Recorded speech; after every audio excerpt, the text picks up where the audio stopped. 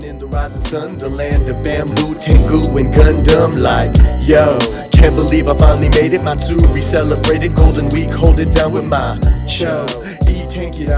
Let's hit Yamada Denki, big smile, I feel Yo, 皆さん、Manga Today Podcast へようこそ. Hey everybody, welcome to the Manga Today Podcast. Today we're talking about something extremely interesting that actually will probably take 2 episodes to dive into a little bit deeper. So I want to really jump into this right away.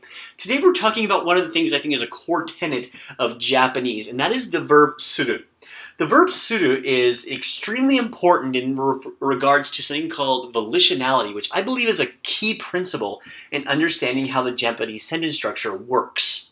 This is against a different word called naru, and naru is a word that is something that's happening outside of your volitionality. But let's break this down. I don't want to use all these big words because I think it keeps away from actual language learning. So the verb suru is used to show the volition or the choice of the action by the person speaking or being talked about, by the subject marked in ga, or the topic marked in wa. So it's wa, ga, yu, suru, and that makes it a volitional act. For example, an easy way to say this is 私は日本語が勉強しています. I am studying Japanese. Now it's a volitional act on my part, as in the fact that I am studying.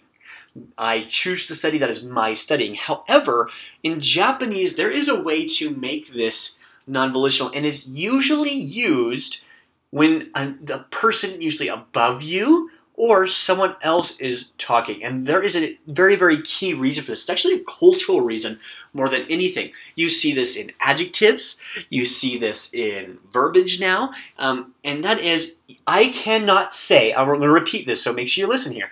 I cannot say how someone else thinks, acts, or feels.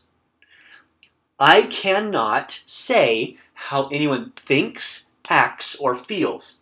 An example of this is being cold, as we talked about previously with adjectives. And maybe I'll go back into this in another episode just to kind of clarify how this works. However, I cannot say that the woman is cold. この女の人が寒いです.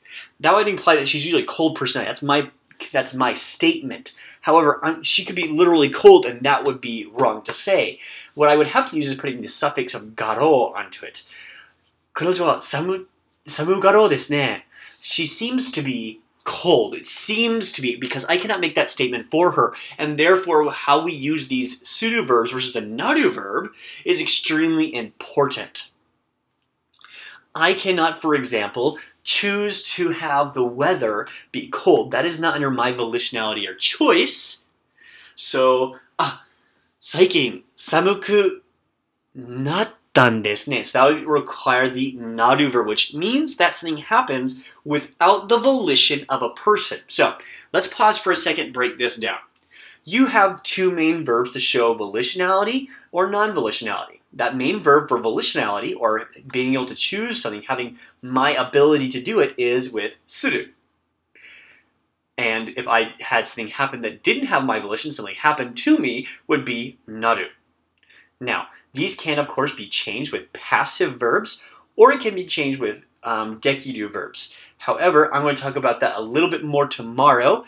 I will have to sign off for now because I only have 5 minutes, but I want you to kind of think about that a little bit. Volitionality. Who are you speaking for, and who do you have the right to speak for? With that, I'll sign up, and I'll see you tomorrow.